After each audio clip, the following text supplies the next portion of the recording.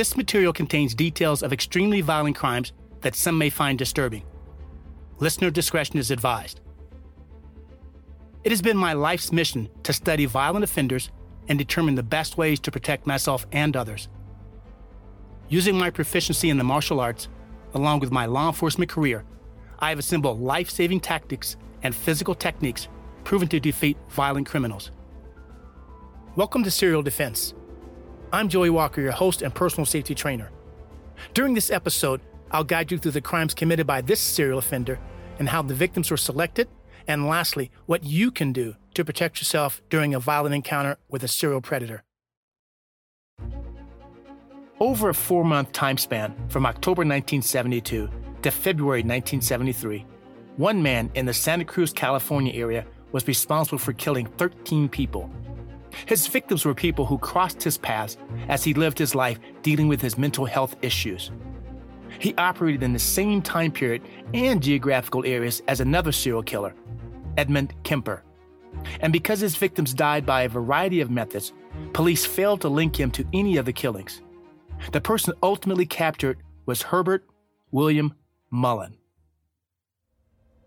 During his school-age years, Herbert Mullin had numerous friends, and he was voted most likely to succeed by his high school classmates. What many people may not have known was that Herbert was afflicted by paranoid schizophrenic disorder. Shortly after high school, one of Herbert Mullin's friends was killed in a car accident, and his death was devastating to Herbert. As a result, he built shrines to his friend in his room and became obsessed with reincarnation. In 1969, Mullin began his admissions to a total of 5 various mental health hospitals. His first hospital was the Mendocino State Hospital. He was discharged after being diagnosed not having to be a danger to himself or others. By the time he was in his mid-20s, Mullin was diagnosed with paranoid schizophrenia, which was only exacerbated by his usage of LSD and marijuana. At the age of 25, Mullin had moved back in with his parents who lived in Felton, California, located in the Santa Cruz Mountains. As a total coincidence, Herbert Mullin's birthday was April 18th, the anniversary of the 1906 San Francisco earthquake. Mullin lived a life of drug use, coupled with his continuous deterioration of mental health issues. His behavior towards his friends and family members seemed to make sense when he was diagnosed as a paranoid schizophrenic. This resulted in Herbert Mullin being frequently institutionalized throughout his life. Mullin believed numbers of American deaths from the war in Vietnam was enough to prevent earthquakes as a blood sacrifice to nature. But because the war in Vietnam was winding down in 1972, he would need to start killing people in order to have enough deaths to prevent a catastrophic earthquake from occurring in California. Mullin later said that his father ordered him telepathically to take some lives. Mullin complained of hearing voices and adopted many different personas. He became a practitioner of yoga, then an amateur boxer. Next, he was a hippie, and even a sombrero-wearing Mexican. These personas were never long-lasting to help him achieve peace. However, on October 13, 1972, Mullin seemed to find solace near his hometown of Felton, California. On October 13, 1972, Mullin spotted a homeless man along a quiet stretch of road. He pretended to have car trouble and pulled over, opening the hood of his 1958 Chevy station wagon. The homeless man, later identified as 55-year-old Lawrence White, offered to help Mullin fix his car in exchange for a ride. As Lawrence White looked under the vehicle's hood, Mullin bludgeoned him to death. White's body was dragged into the woods, only to be found sometime later. Mullin's next victim was a 24-year-old female hitchhiker by the name of Mary. Near Santa Cruz, California, Mullin picked her up because his father, who communicated to him by telepathy, directed him to kill his second victim. This murder was to be committed as a sacrifice and to test the assumption that the environment was being rapidly polluted and an earthquake was imminent. As Mullin drove, he stabbed her through the chest. He later eviscerated her so he could examine her organs. Her skeletonized remains were found several months later. On November 2, 1972, Mullin went to see a priest at St. Mary's Catholic Church in Los Gatos, California. Herbert Mullin began to have doubts about his father's telepathic instructions. Herbert said the priest, Father Henry Tomey, was a volunteer for his next sacrifice. Herbert opened the door to the confessional booth where he hit, kicked, and stabbed Father Tome. A parishioner saw Mullin and ran to get help. The physical description of the attacker did not help the police to locate the suspect. In January of 1973 was a very eventful month in the life of Herbert Mullin. Mullin attempted to join the United States Marine Corps, perhaps to justify his campaign of murders. Mullin refused to sign a copy of his criminal record, and the Marines refused to allow him to enlist. It was during that same month that Mullin stopped using drugs and blamed drugs for his problems. It was also in January that Mullin drove to a remote area of cabins where a former teammate who had first given him marijuana lived. Kathy Francis answered the door and told Herbert the man he wanted to see lived down the road. In Herbert Mullin's mind, Kathy insisted that she and her kids, James, age 9, and Robert, age 4, volunteer to be blood sacrifices. He used a firearm to kill Kathy, James, and Robert. Mullin ultimately located his teammate's cabin. He asked his teammate why he had ruined his life by introducing him to marijuana. When his teammate was unable to answer, Mullin shot him. As the man was dying, he crawled to his bathroom to tell his wife to lock the bathroom door. Herbert Mullin broke down the door and fatally shot her as well. On February 10, 1973, Herbert Mullin was hiking in the state park in Santa Cruz. He crossed paths with 4 teenage boys: Robert Spector, age 18, Brian Scott Card, 19, David Oliker, 18, and Michael Smith, 15, who were camping illegally. Mullin claimed to be a park ranger and told them to leave because they were polluting the forest. The teenagers dismissed the park ranger assertion and Mullin left the area. The next day, Mullin returned and shot all 4 of them to death. Their bodies were discovered inside their tent. He took their .22 caliber rifle and $20. As Mullin was driving his station wagon, he noticed his next victim, a 72-year-old retired prize fighter named Freddie Abby Perez, working inside his garden in Santa Cruz. Mullin stopped his vehicle and placed a rifle across the hood of his car. Mullin shot Freddie Perez in the heart. This killing was in plain sight of Perez's neighbor, who recorded the suspect's license plate. A few minutes later, police locate and stop the suspect vehicle. Herbert Mullin was arrested as the sole occupant inside their vehicle and promptly taken into custody. In his vehicle was the .22 caliber pistol used in the homicides at the cabins. He did not attempt to use the recently fired .22 caliber rifle on the seat next to him. The trial began on July 30, 1973. Herbert Mullin was charged with 10 murders. Although Mullin had admitted to all the crimes, a main focus was whether or not he was psychotic at the time he committed the crimes. And from a legal perspective, they needed to know whether Mullin understood the nature of his actions and understood the difference between right and wrong at the time the crimes were committed. One piece of evidence against Herbert Mullin was the fact that he covered his tracks after some of his crimes, which demonstrated premeditation. After 14 hours of deliberation, on August 19, 1973, Herbert Mullin was found guilty of first-degree murder in the killings of Jim and Kathy Francis because they were deemed premeditated, and 8 counts of second-degree murder in the other homicides because the jury considered them as impulse killings. Mullin was charged for the murder of Henry Tome, the priest. On the day his trial was to begin, December 11, 1973, Mullin pleaded guilty to second-degree murders after changing his original plea of not guilty to first-degree murder by reason of insanity. Herbert William Mullin was sentenced to life imprisonment and was denied parole 8 different times. While in custody, Mullin said he committed the homicides only in an attempt to save the environment. He had interactions with convicted serial killer Edmund Kemper. Kemper was active in the same area and at the same time as Mullin. At one point, the two shared adjoining cells. Kemper disliked Mullin for at least 2 reasons. First, because he said that Mullin killed for no good reasons. He also disliked Mullin because he would bother people by singing when somebody was trying to watch TV. Kemper would throw water on Mullin just to shut him up. But when Mullin began to behave better, Kemper gave Mullin something he liked: peanuts. Kemper, who was a very intelligent and articulate serial killer, said that he used behavior modification treatments on Mullin, causing Mullin to ask for permission to sing. Mullin was incarcerated at the Mule Creek State Prison in Lone, California. Ultimately, Herbert William Mullin was transferred to the California Healthcare Facility in Stockton, California. This facility is a California state prison for patients with long-term medical needs or serious mental health issues. On August 18, 2022, Herbert William Mullin died at the age of 75 from natural causes. Herbert Mullin was in that middle category between an organized and a disorganized offender. For some of his murders, Mullin used a confidence approach, engaging them in conversation, and then once the victim let his guard down, Mullin had them within his comfort zone and he attacked. And in other cases, he used a blitz attack and simply attacked his victims without warning. Some of Mullin's victims were alone at the time, and some were with others. Near the end of his killing spree, it didn't seem to matter if Mullin committed his homicides with witnesses present or in broad daylight. All Mullin wanted to do was kill. Perhaps he obtained some release of tension after he killed, and if so, it was short-lived. That was until he encountered his next victim.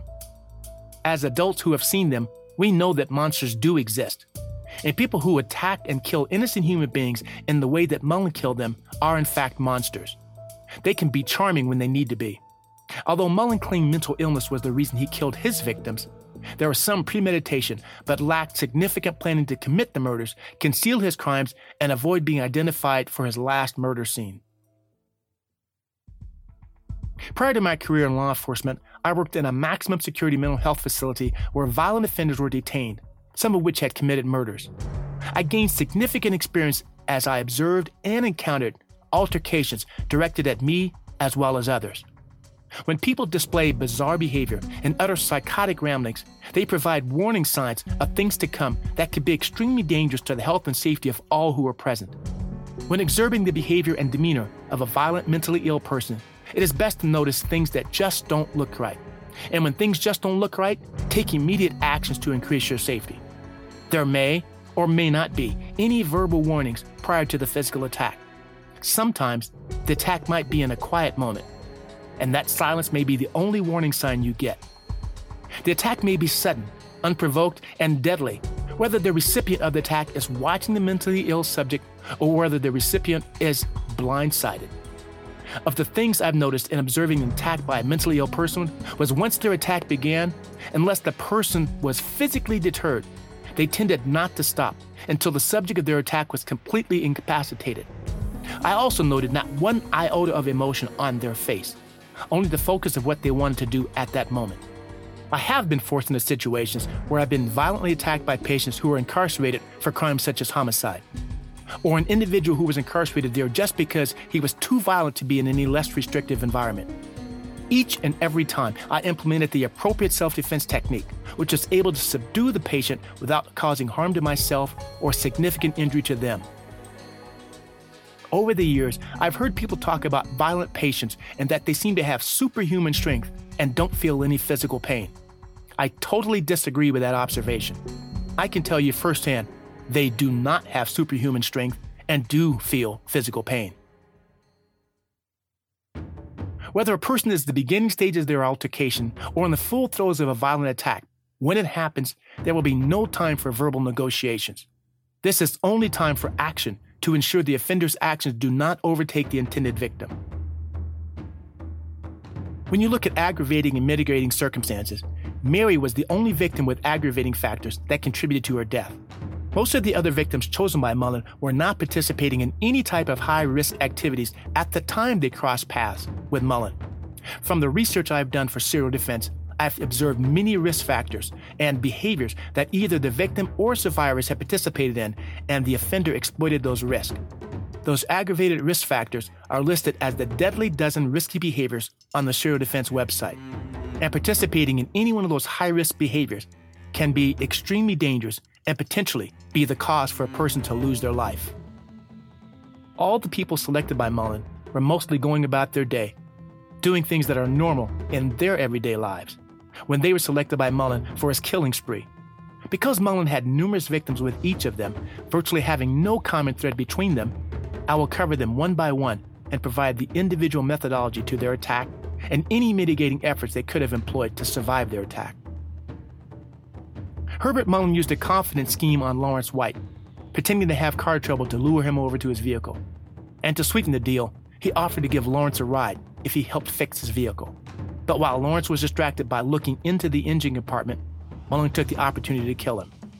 Know that any time a stranger asks another person to come within close proximity of them, even under the auspices of helping them, they may or may not really need help.